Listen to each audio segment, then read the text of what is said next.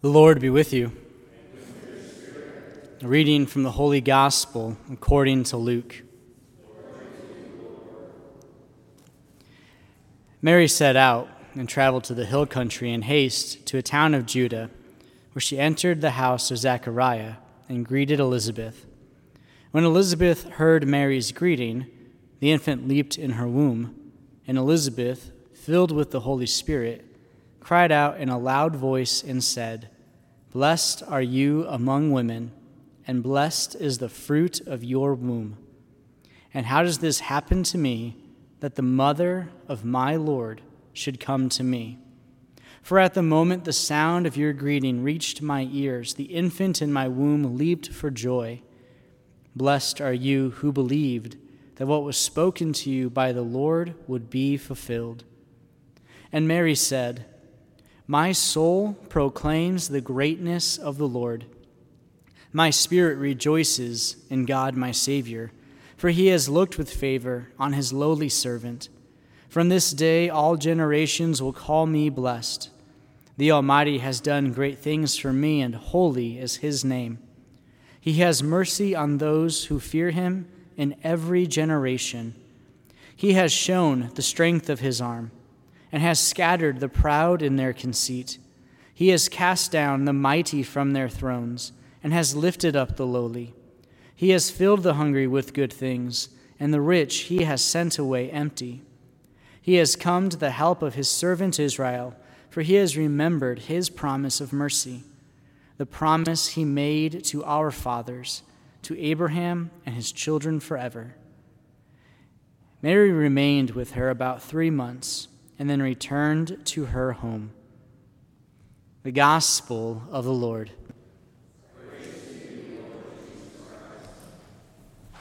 This morning with the kids is a lot of fun because it was their first all-school mass, their first mass together as a group. And so just kind of walking them through mass and having everyone there was a great joy. But also to highlight and explain the Assumption. Like, we hear about this today, like that's what we're celebrating, the Assumption. But there's lots of other shins, like there's the Ascension, and there's the Visitation, and there's the Annunciation, and there's the Immaculate Conception. Like, there's all these shins, and it's like, which one are we dealing with right now? So we talked about that. And the Assumption, as we can recall, is Mary being assumed into heaven, body and soul, at the end of her earthly life. So different Marian scholars and theologians will get into it about, was there a dormition? Did she die? Did she not? And basically, what they've come to the conclusion is that she was assumed into heaven, body and soul, at the end of this life. That's the best they've got. But why was she assumed into heaven? Why was Mary given this particular gift? Why was she different than what everyone else has ever experienced? And it's because of who she is. It's actually deeper than that, and it has to do with some of the other major teachings about Mary. We talked a little bit about the fact that she's the mother of God, that's probably not something that we need to debate, or we need to argue a lot about, or we need to convince a lot of people about, because if any woman who carries a child and gives birth to that child in any way, shape, or form, they are, by so, de facto, a mother. Mary carries the baby Jesus, gives birth to him, ipso facto, mother of God. So we got through that one pretty easily. But then it's like, okay, after she gives birth, she keeps this virginity. And I was like, I'm not going to get into that with the little kids. We'll just bypass that for right now. So we'll bypass it again with the adults for right now. But that's important. But it's really her Immaculate Conception that puts all this into motion. The fact that Mary, when she is conceived without original sin. So then I asked everyone, how many of us have original sin in here? I said we should all probably raise our hands because we all have it, so good luck. Our baptism has fixed that, but we still have the effects of original sin. So Mary, in God's plan, created and set her apart so that she would be without those effects so that she could carry the Son of God inside of her. And as one of my theology professors said, not explode. Because if you have like an ounce of sin, right, and Jesus enters into you, would go boom, right? I'm like, well, I've never seen anyone explode during communion.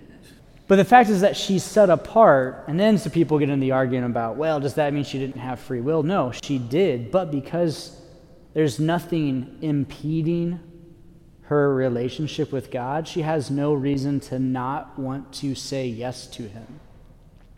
So one of the effects that we all will get to experience, hooray, of original sin is death. Right? That's inevitable. Mary, because she's freed from that, she's set aside, doesn't receive that punishment that's given to us from Adam and Eve.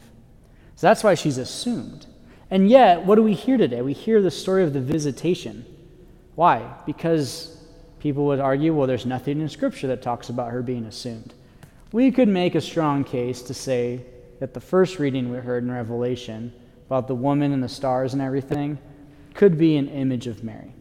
Again, this is widely accepted, which is why it's a teaching and a dogma of the church.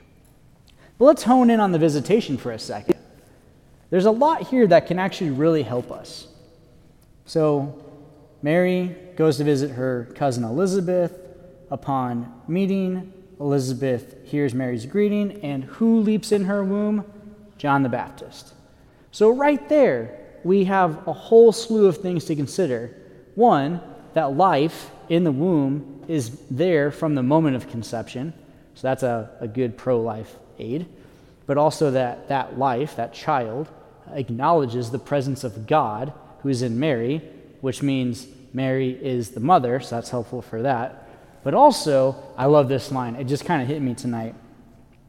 Elizabeth says, "And how does this happen to me that the mother of my Lord?" So if anybody ever wants to argue with anyone about women aren't mothers until after they've given birth, women, you are mothers at the moment a child is conceived. And men, you are fathers at the moment a child is conceived. End of story. So we get these today, we get this. But what does Mary do? She gets all of this acknowledgement, all of this greeting, and what does she say? "My soul proclaims the greatness of the Lord. My spirit rejoices in God my Savior." So we get the reminder that Mary is not without the need of a Savior. Just because she's the mother of God, she still needed Jesus as her Savior. Look back at my son. That's really at the heart of it. So we celebrate the Assumption today, the fact that she is given this amazing gift of being assumed body and soul into heaven, which is what we hope for ourselves. It's what we pray for. It's why she's a great model for us. When we die, our souls are going to separate from our bodies, but we hope for that one day when the bodies and the souls are reunited. So Mary gives us a prefigurement of what will come, but she points everything back to her son. She doesn't actually want it to be about her. So again, back to the point of why do you worship Mary? Well, we give honor to Mary. We venerate Mary. I'm not going to deny that. There's 3 words I taught the 5:30 p.m. Mass crew. There's some fun Latin words. Hopefully you'll get them. So the first word is dulia. Say dulia. That's a fun word, right? Sounds kind of cool. Dulia is a form of veneration, a form of honor that we give to the saints, right? Here are people who have lived, who have died, who have striven to be close to Christ. Like, yeah, I need examples like that in my life. I need role models. I need mentors. That's the saints. So we give them dulia. We give them reverence. We give them honor. Right? There's another word called latria. Say latria. That's a fun word, right?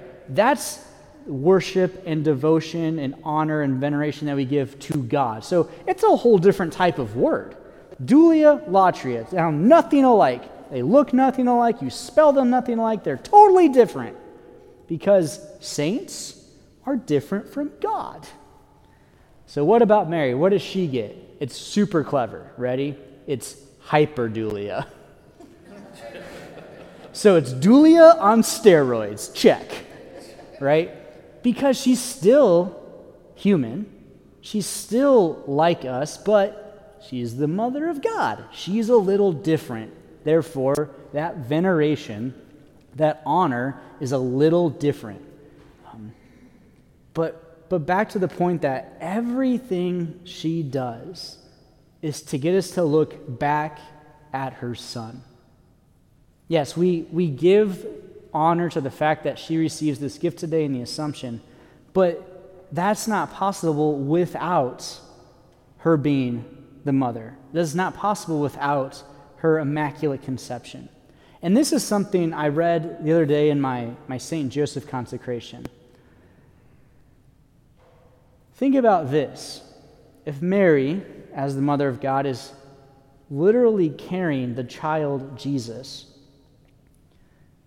then her visitation to Elizabeth is like the first procession, the first Eucharistic procession in a certain sense.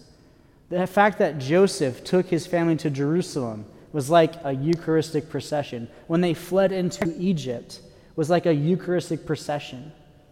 Like, how cool is that? And for us, as Catholics, to have the ability to receive the gift of God in the Eucharist, which again, not a symbol, not an idea, not a gesture, but the actual body and blood. Jesus says, take this, all of you, eat of this. This is my body. So when we receive communion, which is a gift, it's not a rite, when we receive communion as a gift in a proper state of grace, no mortal sins, we become living, walking tabernacles. And in a sense, we take a Eucharistic procession with us when we leave the Mass, when we leave church. These are things for us to pray about and consider. And it's all thanks to Mary, the one who started it all, the one who gave us this gift. But it's also not about her. And so I left the kids with this concept, this idea that it's not going to be about us at the end of the day, but it's going to be about God. So how do we, through our lives and in our lives, in what we do, how we live, how we choose to act, how do we redirect people back to Jesus like Mary does? Will we be able to say at some point in our lives, my soul proclaims the greatness of the Lord, my spirit rejoices in God my Savior, for he has looked with favor on his lowly servant. This is truly something we should be able to say about ourselves even, that my soul proclaims the greatness of God. So that's our gift today. We can give this honor to Mary, of course, but she's just going to push it back to Jesus. Doesn't mean we don't honor her. It doesn't mean we ignore her. It doesn't mean we only have to go to God. But we have these great models and examples, and Mary is one of them for us. And she actually, in fact, becomes our heavenly mother. And when we're in need, we're in trouble, who doesn't go to their mom? And a good mom, of course, she's going to take that to her son. So we can ask for her intercession. We can plead for her to take something to the Lord and still beg it to Jesus as well. But we know that she's receiving perfectly the heavenly reward, the one that we are awaiting.